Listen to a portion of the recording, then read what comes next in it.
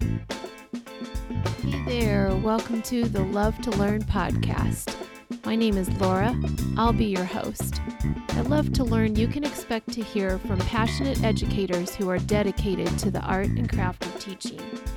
You'll hear from teachers in the trenches, instructional coaches, administrators, and innovators and experts in the field of education. Teaching is one of the most difficult and rewarding professions on the planet. It's my hope that through our shared stories, you'll come away inspired and refreshed, because every day is a great day to learn something new.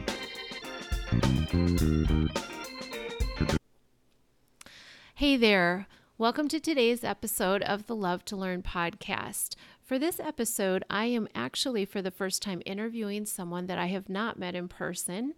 I'm going to interview Sarah Mlnarik. Sarah is a media specialist in the same school district where I teach. However, we are not located at the same building. So this is kind of a fun one since we haven't met in person. So I'll kind of get to know Sarah as you do as the listeners.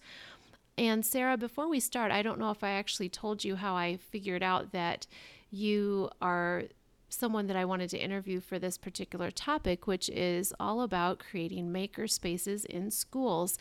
And the way that I kind of discovered you, so to speak, is I was really interested in exploring that concept possibly for my school. And I did a Google search to see if there were any makerspaces in schools in our area. And I believe that you were interviewed at some point. I don't remember what it was for. You can probably tell us about that. But I found you that way and realized that you were at a school that's actually located pretty close to mine. So, Sarah, I'm going to let you go ahead and introduce yourself. Tell us a little bit about your background, and then we'll go from there. Okay, sounds good. Thank you so much, Laura. I have been in education for 17 years and started out as a history and English teacher, and that was in the high school level. So I spent 12 years doing that and loved what I did, but my passion has always been books and libraries. And so I made the transition 4 years ago to come to the Bellevue Public School District and work as an elementary librarian, which was a huge shift for me. I went from teaching almost only high school boys to a pre-K 6 building. And as a librarian, I loved everything I got to do with literature. And so that's been a lot of fun and talking to kids about books. Now this year I've made a transition again and am over at Lewis and Clark Middle School in Bellevue, Nebraska. And so now I'm checking off my list and I can now say I've taught everything from pre-K to 12th grade. That's wonderful. It's kind of crazy. Love it.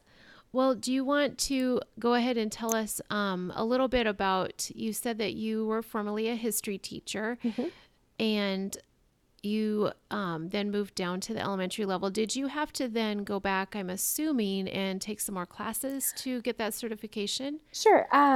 My undergrad background is 712 English and History Education, and when I started teaching history, I wanted to be better at that. So I have a master's degree in history. And then when I knew I wanted to be a librarian, which was a few years before I even started, I started taking classes for that too. So my library media endorsement is what it is. Since I already had a master's degree, I didn't need to get another master's. So that saved, 6 hours or something like that. A little bit. Just a tiny bit of schooling I got to skip out on. So I had finished that before I actually started looking for library jobs. Okay. All right. Well, that was a wise way to plan ahead, it sounds like. And it sounds like it gives you just such a breadth and depth both of knowledge that can serve you well, I would think, in your role as a media specialist, for sure. It definitely it makes me feel like I come from a teaching background, so I know what the teachers are going through, and it's fun when I can get my hands into projects, especially in the history and English classrooms. Those are my favorite ones. That sounds great. Well, I'm going to go ahead and kind of start with kind of how I usually start on an interview on the podcast, which is by asking my interviewee to talk about what I call the P's and Q's. And you've shared a little bit of this already, but this is where I'd like for you to share something that you would like to share about yourself personally, something else maybe that you haven't already shared about yourself professionally, and something that you are passionate about. And then the Q part is where I will ask you some questions in response to what you share. Okay. Personally, I have 2 daughters. They are 8 years old and 4 years old. They are my daily entertainment. My husband and I typically have good conversations at the end of the day about, oh, did you hear so-and-so say this? And they're a lot of fun. They've already picked out their Halloween costumes. One is going to be a snow leopard and the other is going to be a unicorn. Oh, that's adorable. Yeah, the unicorn is particularly cute. That's the 4-year-old. I bet. That sounds so cute. Yeah. Professionally, something, I hate when I go blank. I've done some travel for work, which is kind of cool. In one of my previous jobs, there was an opportunity to attend these leadership institutes. And we don't always think about teaching as being an opportunity to travel, but I went to these different workshops in New Orleans and in California and in Chicago, and over a 3-year span did like 30 days of leadership training, which was just an incredible experience that I got to have. It sounds like it. Now, that was in a different school district, correct? Yes. That was when I was working for Creighton Preparatory School here in Omaha, which is a part of a Jesuit high school network. So it was bringing in people from all over the country that worked at different Jesuit high schools. It was a really incredible opportunity. It sounds like it. That might be a topic for a future podcast because I love to talk about educational leadership. Yeah, it was an awesome experience. And then passionate, to explain what I'm passionate about, you just have to kind of look at my car, which even though I swore up and down I would never drive a minivan, I have one because the sliding doors are the best thing ever. But the back really are. They really are. I have got to agree with that. Yep. But the back of my van, it has two like magnets on it. One says meow, and my daughters and I picked it out because we have 2 cats. And we knew the sticker would drive my husband crazy because we're pretty passionate about our cats to the point of being kind of 3 crazy cat ladies. And the other sticker on my car says read. So I found that one and I thought, my car can say meow and read at the same time. That's wonderful. We are all, I think, little teacher nerds in our own ways, all of us educator people. Absolutely. And I say that we need to fly that flag proudly. So I think that's wonderful. Awesome. All right. Well, let's just dive into today's topic, which is Makerspaces. And Makerspaces, I don't know if there's really a definitive, definition of them or not. I mean, I kind of know what I think of as a makerspace, but I am going to defer to what I know is your expertise over my knowledge. Oh, my goodness. Well, can you just elaborate a little bit about what a makerspace can include, the settings where people might find a makerspace, and truly anything you want to share about that concept? Okay. Well, I kind of came into the idea of makerspace because I was just reading. That's what we do as educators, is try to find things that are interesting in reading. And I was reading an article about a middle school library that really recreated itself by changing from being a place where sometimes people came in to pick out a book to being a place where people gathered to create and learn together. And in the article I was reading, it was much more tech savvy than anything I started envisioning. But what it really pushed me to think about was what is a library space for, and how do I, as a 21st century librarian, need to respond to that? And that's where I kind of really got pushed into reading and learning more. So from my observations and reading, I would say a makerspace is just any time people get together and create. And that's really, really broad. I lucked out when I started my makerspace at Two Springs that I actually had a physical space available to me. In that library, there's this little room that was originally set up to be a computer lab within the library. And by the time I got on the scene, it was being used as a speech classroom and no longer a part of the library space. When some things changed in my building and the space was open, it challenged me to think about what could that space be.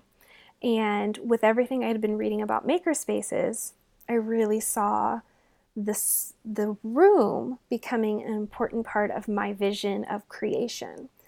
But in no way, shape, or form should you think it has to be in a space, because I think that you can pile up all your equipment and put it on carts and move it to wherever the kids are and create a makerspace. It's nice to have a place to store it all, of course, but that doesn't have to be a part of the vision. I think if you look at people who have created makerspaces, there's everything from very high-tech makerspaces. I went to University of Nebraska at Lincoln has what's called Innovation Campus, and they have a really incredible lab area that community members as well as students at UNL can join. And their lab has all kinds of equipment for woodworking and building. It has 3D printing. It had a screen printing shop, so like you could go in and design your own t-shirts and print them there. It had people making furniture. It had a gigantic machine for quilting. So like people who wanted to design, like usually when you quilt, there's like preset designs you can put on top of them. This was you come in with your own vision of what you want the design on top of the quilt to be, and you could program this machine to do it. Oh and my goodness, that's amazing. Yeah, and so like that was incredible. I mean, it was huge and it was big, and I mean that's kind of one side of things. And then, you know, some of it is about having some Legos and having some building toys and letting kids use their minds and their hands to create. So what you can include really, I think, depends on who your audience is. You know, what group are you trying to reach? Right. What your resources are. Scavenging is a great tool for a makerspace creator. And yeah, I don't know. That is a big answer to that starting question. No, I think it's a wonderful answer to it. There are a couple of things that just kind of captured me that you said. One of the things I really love is that idea of just it being any place that people gather to create collectively or together. I love that, and I love the idea of the point that you made about not getting so tied into the fact that it has to be a designated permanent fixed space, that it's any space that you are creating in together. And so the materials can be portable, Right. All of that. I love those points. And I also loved your point about scavenging, because a couple years ago, and you I most likely have heard of this, I'm thinking, but maybe not. I came across a video called Kane's Arcade. Are you familiar with Kane's Arcade? Uh-uh. Oh, goodness, you're going to have to Google it. I will. I will do that. It is fantastic. Okay. So Kane's Arcade, Kane was a little guy that lived in California, or lives, I believe, still. But someone had made kind of a documentary about this kid, because he lived with his dad, and his dad sold auto parts kind of on the side of a road, not even in a strip mall or anything that I recall. Anyway, so Kane was there almost all day, every day with his dad in the summer, and just to entertain himself, he would go and get the cardboard boxes that were left over from all the parts. And he made his own arcade with all of these little games completely out of salvaged cardboard. And the guy that ended up making the documentary, which has become this huge movement. Okay. The guy that he just happened to go to Kane's dad's store for an auto part and saw this kid with this cardboard arcade who was trying to get customers to spend a quarter to play his cardboard arcade games. love And it. so the guy just absolutely was enthralled with this kid's ingenuity Right. and creativity. And so he organized, it was almost like the concept of a flash mob, so to speak, but he organized through social media all of these people that were friends of his to show up at Kane's arcade as a surprise for this kid. And then he secretly filmed it, and it is awesome. I will so be Googling that tomorrow. Oh, yeah, you will love it. And so I have always, my youngest child is very creative, and anytime we had an empty cardboard box, he would Yes. make something out of it. Yes. And so I just love the idea, even though I do want to talk to you about some of the things that you have incorporated into your space and things that could be on someone's wish list. I do love making that point that it doesn't have to start out as something really big and technologically Right. fancy or expensive. It can be cardboard and duct tape. I will tell you that when I started, I had $250. I had applied for a grant, and $250 was the limit that you could apply to without them having to have like some kind of special approval. So I'm like, okay, let's start with $250. I ordered Legos, and I ordered some craft supplies, and I ordered some snap circuits, and and Connects. And that's what I started with. And then as you know, I started with that. It was very little. I started with and I scavenged. So I had a really, really great supply of totally bizarre things, like random pieces of foil, little wood things, lots of tubes, like not toilet paper tubes, but kind of like that.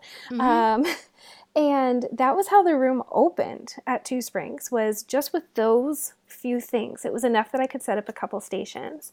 And then I used my book fair profits to buy a whole bunch of stuff. I took part of my profit as scholastic dollars and part of my profit as cash. I'd had a really good book sale, so I had a lot of money, and I spent it all to buy more things for the Makerspace. And then I hit the jackpot and got a Bellevue Public Schools Foundation grant, which is where we were able to bring in so much more stuff. So cool things that we would have in that I had at this Makerspace, and then I could talk a little bit about my current one too. But at Two Springs, Definitely. At Two Springs, we'd had a lot of financial support from our PTA. So we had a whole bunch of Dash and Dot robots, which are fantastic for kids to work on, playing with coding and figuring out how things move. Sometimes the kids would just play cops and robbers with the robots, and I would let them do that because they were learning how they moved and what they could do. Lots of building sets. Kids just love to have things in their hands and build. So we did use a lot of Connects, a lot of Legos, Magnetiles, which there's different brands of those, but they love those just to see how they feel and how they flip and what they can turn them into. We had circuitry stuff, so we had snap circuits and little bits, an Edison kit and a Tesla kit, which were some cool ones. Makey. Yeah, I Yes. just discovered that. That sounds so cool. It is very fun. Those were a lot of the electronic things. We had coloring and crafting supplies. I had one station where kids could just color a bookmark, like, the fancy detailed coloring, and they loved that. Like, some of them, for them, that was the creating they needed that day. We had poetry, magnetic poetry. I had a lot of fun with magnetic poetry, like just throwing out words and like letting kids have dialogue with that. Like, someone would put something up, someone else could put a line up. So I had several different magnetic poetry sets that they really enjoyed. And I feel like, I also bought some drones because I had really tall ceilings. That was really cool. It was also a little dangerous. Yeah. The drones might have crashed into the books 1 or 2 times. Probably, yeah. Yes.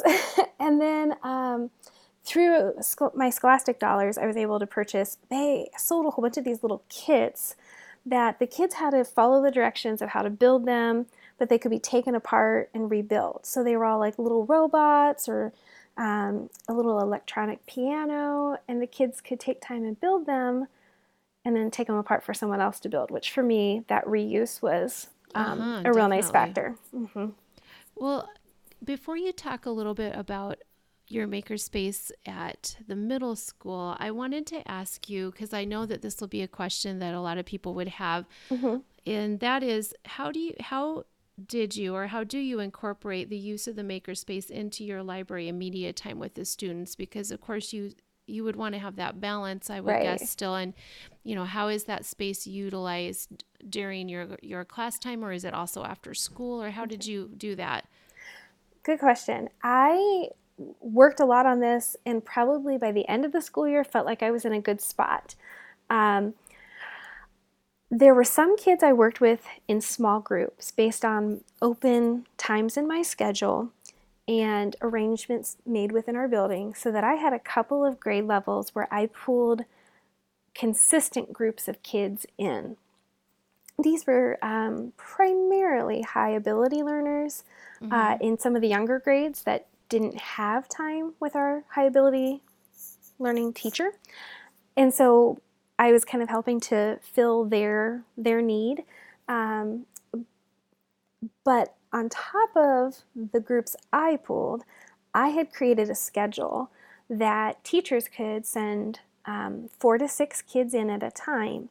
And the way that the Two Springs Library was set up, I could teach media classes and see what the kids were doing inside the makerspace room because it had windows. Oh, And perfect. so as I had to talk to the right people, make sure supervisory, everyone was covered, but Sure. we felt comfortable that I could see what those kids were doing and I could instruct and check out books and all of those good things. So I had it set up where throughout the day, teachers could sign up a spot and send their kids. And it was, I think maybe, every once in a while I'd kind of look over and tell them to be quiet, and they would know that they needed to be. But it worked out really well. So there was kind of a blend of things. There were times where kids were in there by themselves, but I was watching. There were times when I was in there with the kids and kind of guiding them through some of the things. And then I think, I don't know how often I did it. I had makerspace days in library. So on those days, I would bring out all of the stuff and set up stations in the library and rotate so that the kids got to do 2 or 3 different stations. And so I tried to bring it in when I could, but I don't feel like I ever sacrificed important library media instruction. Right. It sounds like you found a really good way to have a variety of ways that kids could interact with those Right. materials, and how it didn't detract from your ability to go ahead and work with them in media and give Right. them that instruction and experience that they needed. So yeah, thank you for sharing, because I was wondering, I was trying to envision that, since that's not something that has been an option in any of the Right. schools that I have taught in so far. Mm-hmm. So why don't you go ahead and talk a little bit about at the middle school level, anything that's different, or how that's used at that level. And did you start it at the school you're at, or was it already there when you came in?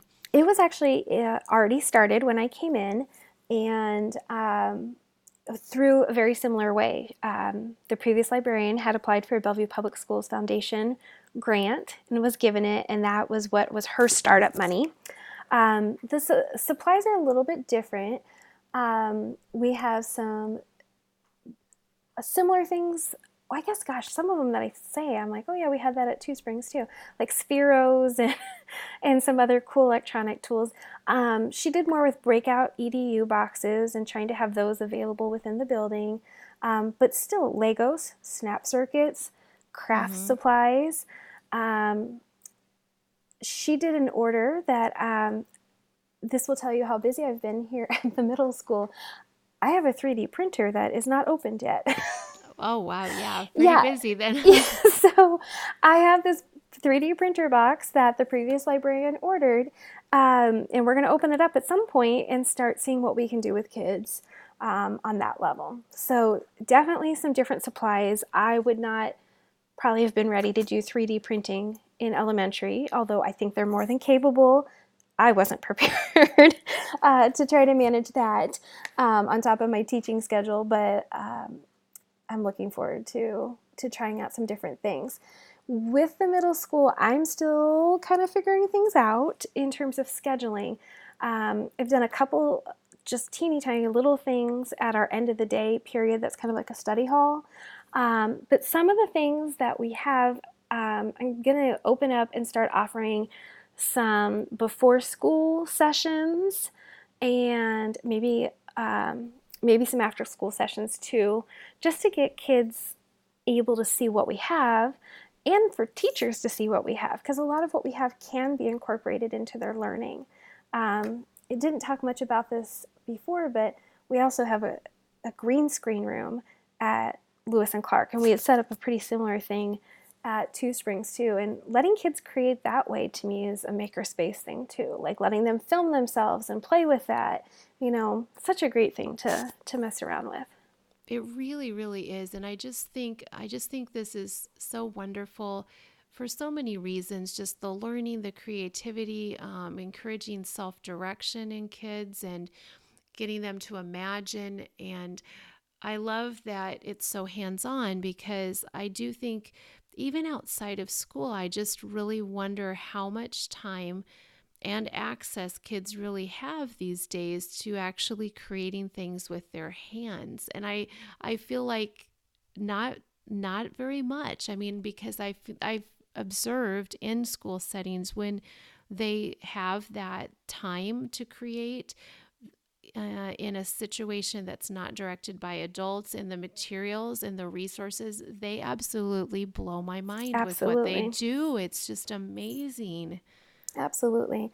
If I can, I'll tell you about my favorite thing that I did with some kids last year. I had this great group of third grade kids. I had been with them since kindergarten, and they'd been coming to me for various things, for reading groups, just anything to challenge them. And so they were kind of my group to just try anything with. And they loved if I gave them a challenge. And so we just did simple things with, the first challenge was, who can get their marble down the slide the fastest? And it had to be at least a certain height. They loved it. And they played and they tested and they tried. And I just had all these really random materials, including one group used a xylophone as part of their project, which was really great because then the marble would make this lovely little noise as it went down. And then they finished it and they're like, well, now what? I'm like, okay, let's see who can get it to go the slowest. And that took, they just took off on that. And they were the same group that we did a challenge that I found online, and it was called a brown bag challenge, and it had just a list of objects, put it in a brown bag, and you're supposed to see who could build something that would make their cotton ball fly the furthest. And, so I'm assuming everyone's going to build a slingshot of some kind, and a lot Right. of them did. But I had one pair who built a bow and arrow, and they made the tip of the arrow the cotton ball. So that when they launched their device, their arrow flew across the library. And I'm like, I didn't say you couldn't do that, We didn't. It just amazed me that if you just let them create, that they would come up with really great ideas, drawing on their own prior knowledge, but also really being experimenters. And what I loved about those opportunities was how engaged the students were, how increased their listening was. I mean, I've watched kids work in groups and kids are kind of like, yeah, okay, what's the answer to that? And they write it down. But this was really a lot of give and take where, okay, let me explain to you what my idea is. And okay, I'm going to tell you how I think we could make that better. And the learning that happens there isn't just we made ours go the furthest. They learned how to work together. And that is a skill that I see more and more kids need to know how to work with other people.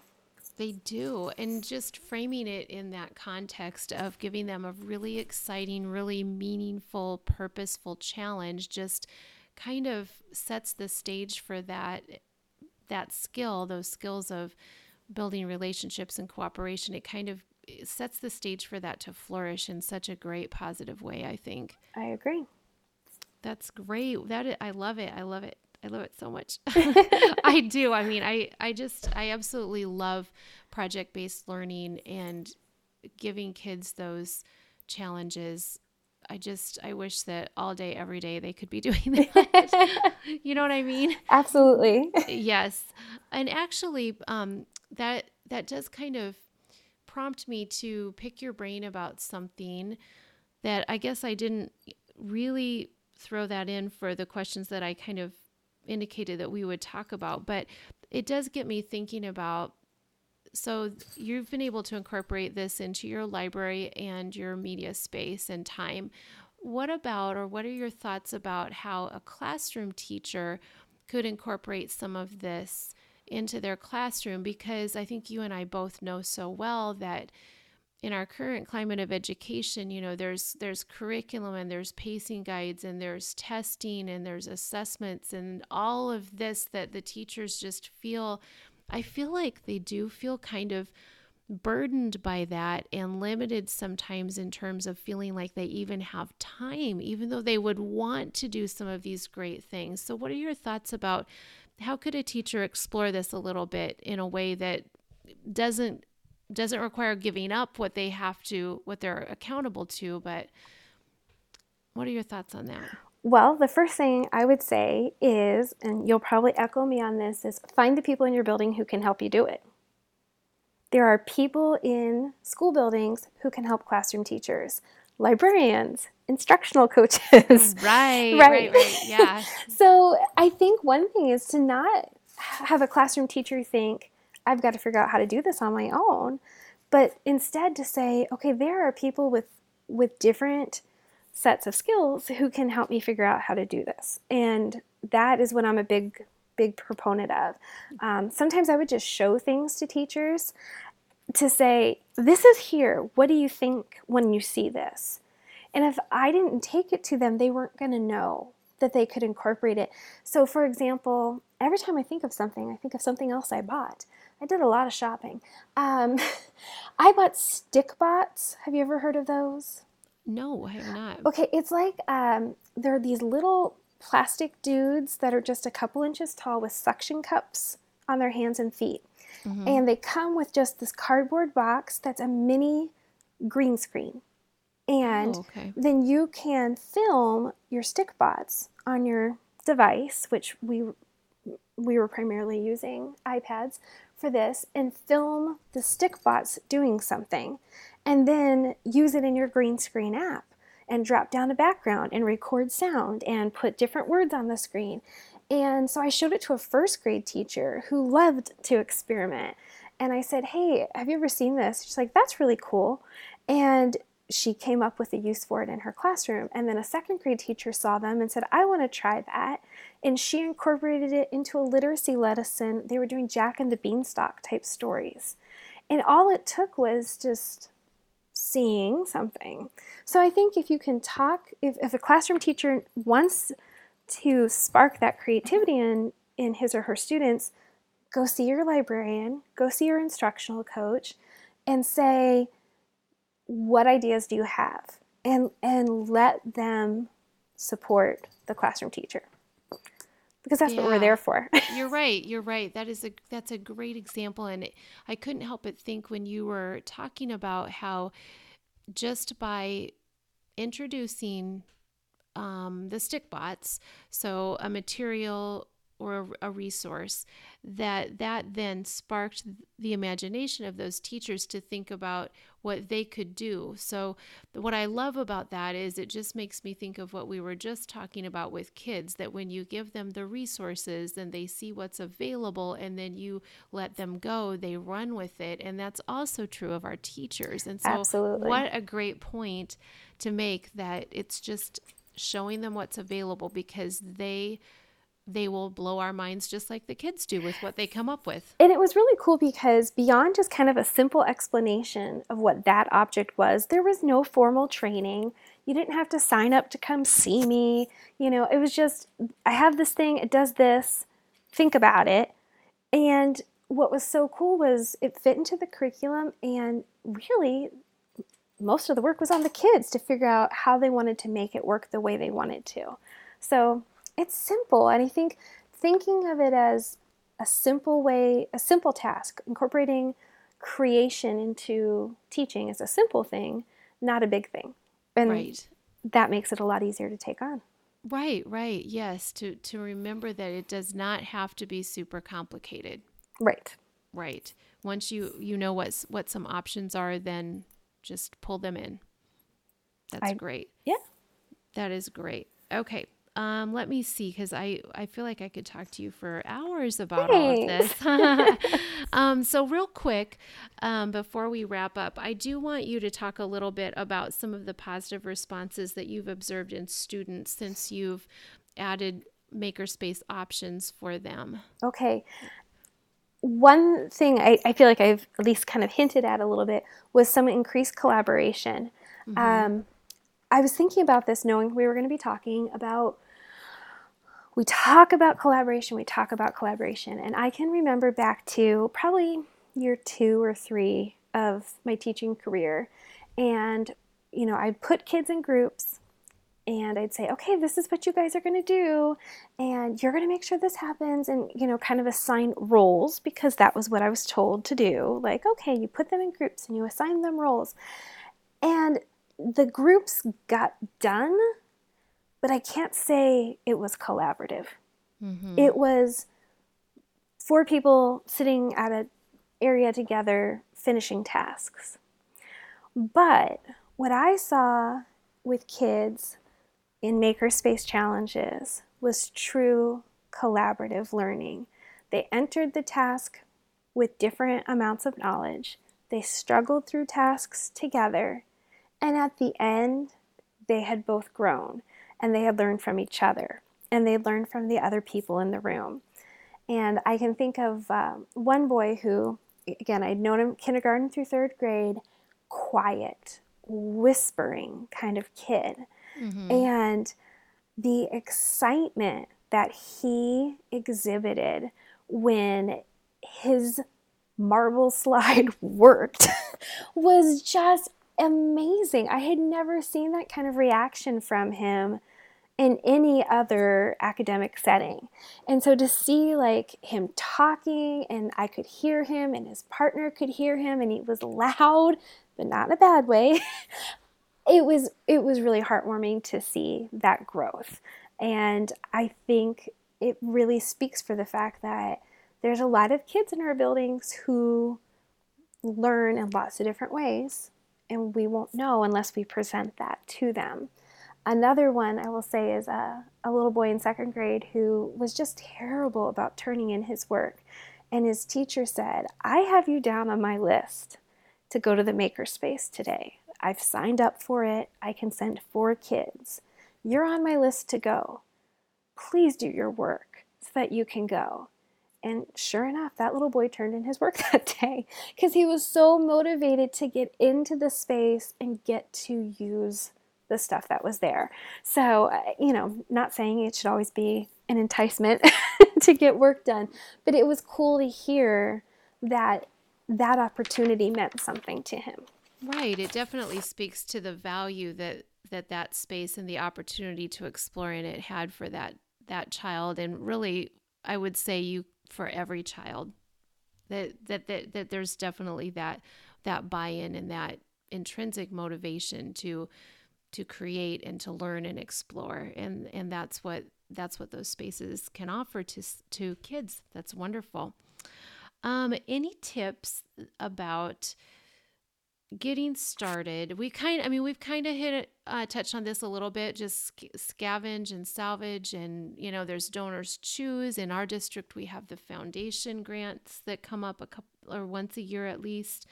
Any other suggestions for or essential items if somebody said, I want to get started? What are the basics? I think the basics are the scavenging, because you can do so much with that. So those found objects, and I had people bringing me egg crates and their paper towel tubes and just everything. I put a list out in my building of things I was looking for. I also posted a list before summer vacation of things we would call toys, like the Lego type of things, or Connects, and just said, hey, if you find any of these at garage sales and you're willing to donate them to the school, we'd love to have them. Because, a fellow teacher said, if I knew you wanted Legos and I was at a garage sale and someone's selling them, I would buy them there because I would know they were cheaper and it would help you. So just not being afraid to ask your school community for small donations, of, like I said, even those objects that are just household objects.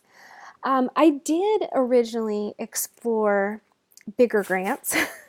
There are a lot of corporations and groups out there who want to support makerspace learning. I would have gone down that route more had I not had the Bellevue Public Schools Foundation to support the goal for our building. I would have done more in searching for outside sources, but they're out there. But you do have to take the time to fill out the paperwork and all of that. So, good suggestions, though. I do want to tell our listeners that Sarah and I are going to put together, I roped you into that. Okay.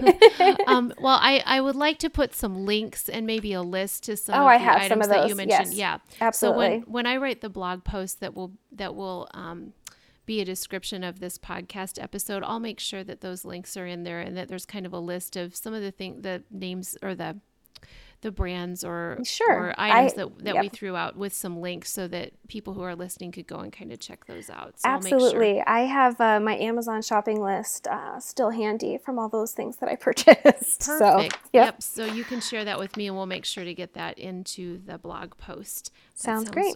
Sounds good. Well, I think we probably should wrap it up, but I really have appreciated talking to you. And I always like to end the podcast with 2 questions that I ask every person that I interview.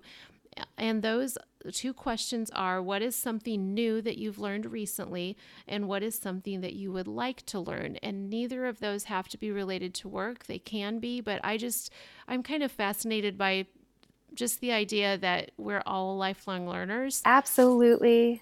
So however you want to answer that. Well, and I just want to say I support that too, because when I wasn't taking classes for my history degree or for my library degree, I didn't know what to do. So I went and took tap dancing classes because I had to. That's awesome. I had to have something I was working on.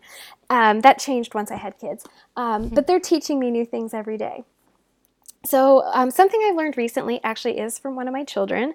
My 8-year-old daughter, she's in 3rd grade, and they have chess club at her school. So we have this chess set. She's working on chess. So she likes to play me because she knows she will beat me. And I know nothing about chess, but I learned yesterday that when your pawn makes it all the way across the board, it gets promoted. And I didn't know that. And so all of a sudden, here I am already losing, and now she has 2 queens. Because you can promote your pawn to a queen once it goes across the board. And I said, you didn't tell me that. I would have done something about the pawn. She said, well, didn't you know that? And I said, no, I did not. So that was my new thing, was your pawn can be promoted. And so what would I like to learn? I would like to learn how to better play chess. because I'm tired of losing to an 8-year-old. That's awesome. And how fun for her that she got yes. to teach mom something that mom didn't know. That's pretty great. There might have been some, I mean, she has beat me every single time we have played. But and you're not just letting her win, I'm assuming. No, I am really apparently that bad at chess. And I don't like to be bad at games. Well, So. I have confidence that you can learn more and probably beat her someday. I think I'm going to have to start watching YouTube videos or something. I got to teach myself. Lots of resources out there for you, Sarah. So, and you're Awesome. very resourceful with research, I'm sure. So. Thank you. Well, it's been really, really great to visit with you, and it'll be fun to meet you in person sometime. Absolutely. That can happen. Yes. So thank you so much for participating in the podcast, and maybe I will have you back sometime to pick your brain about more education, teacher, nerd topics. Love it. Thank you so much, All Laura. Right. Yep. Have a good evening. You too. Bye. Thank you so much for listening to today's episode of the Love to Learn podcast. I would love to connect with you elsewhere, so you can find me at my website, which is lauralovetolearn.com, on Facebook at Laura Loves to Learn, on Instagram at Laura Loves to Learn, and my Twitter handle is Learn Laura. Thanks again for listening, and remember, every day is a great day to learn something new.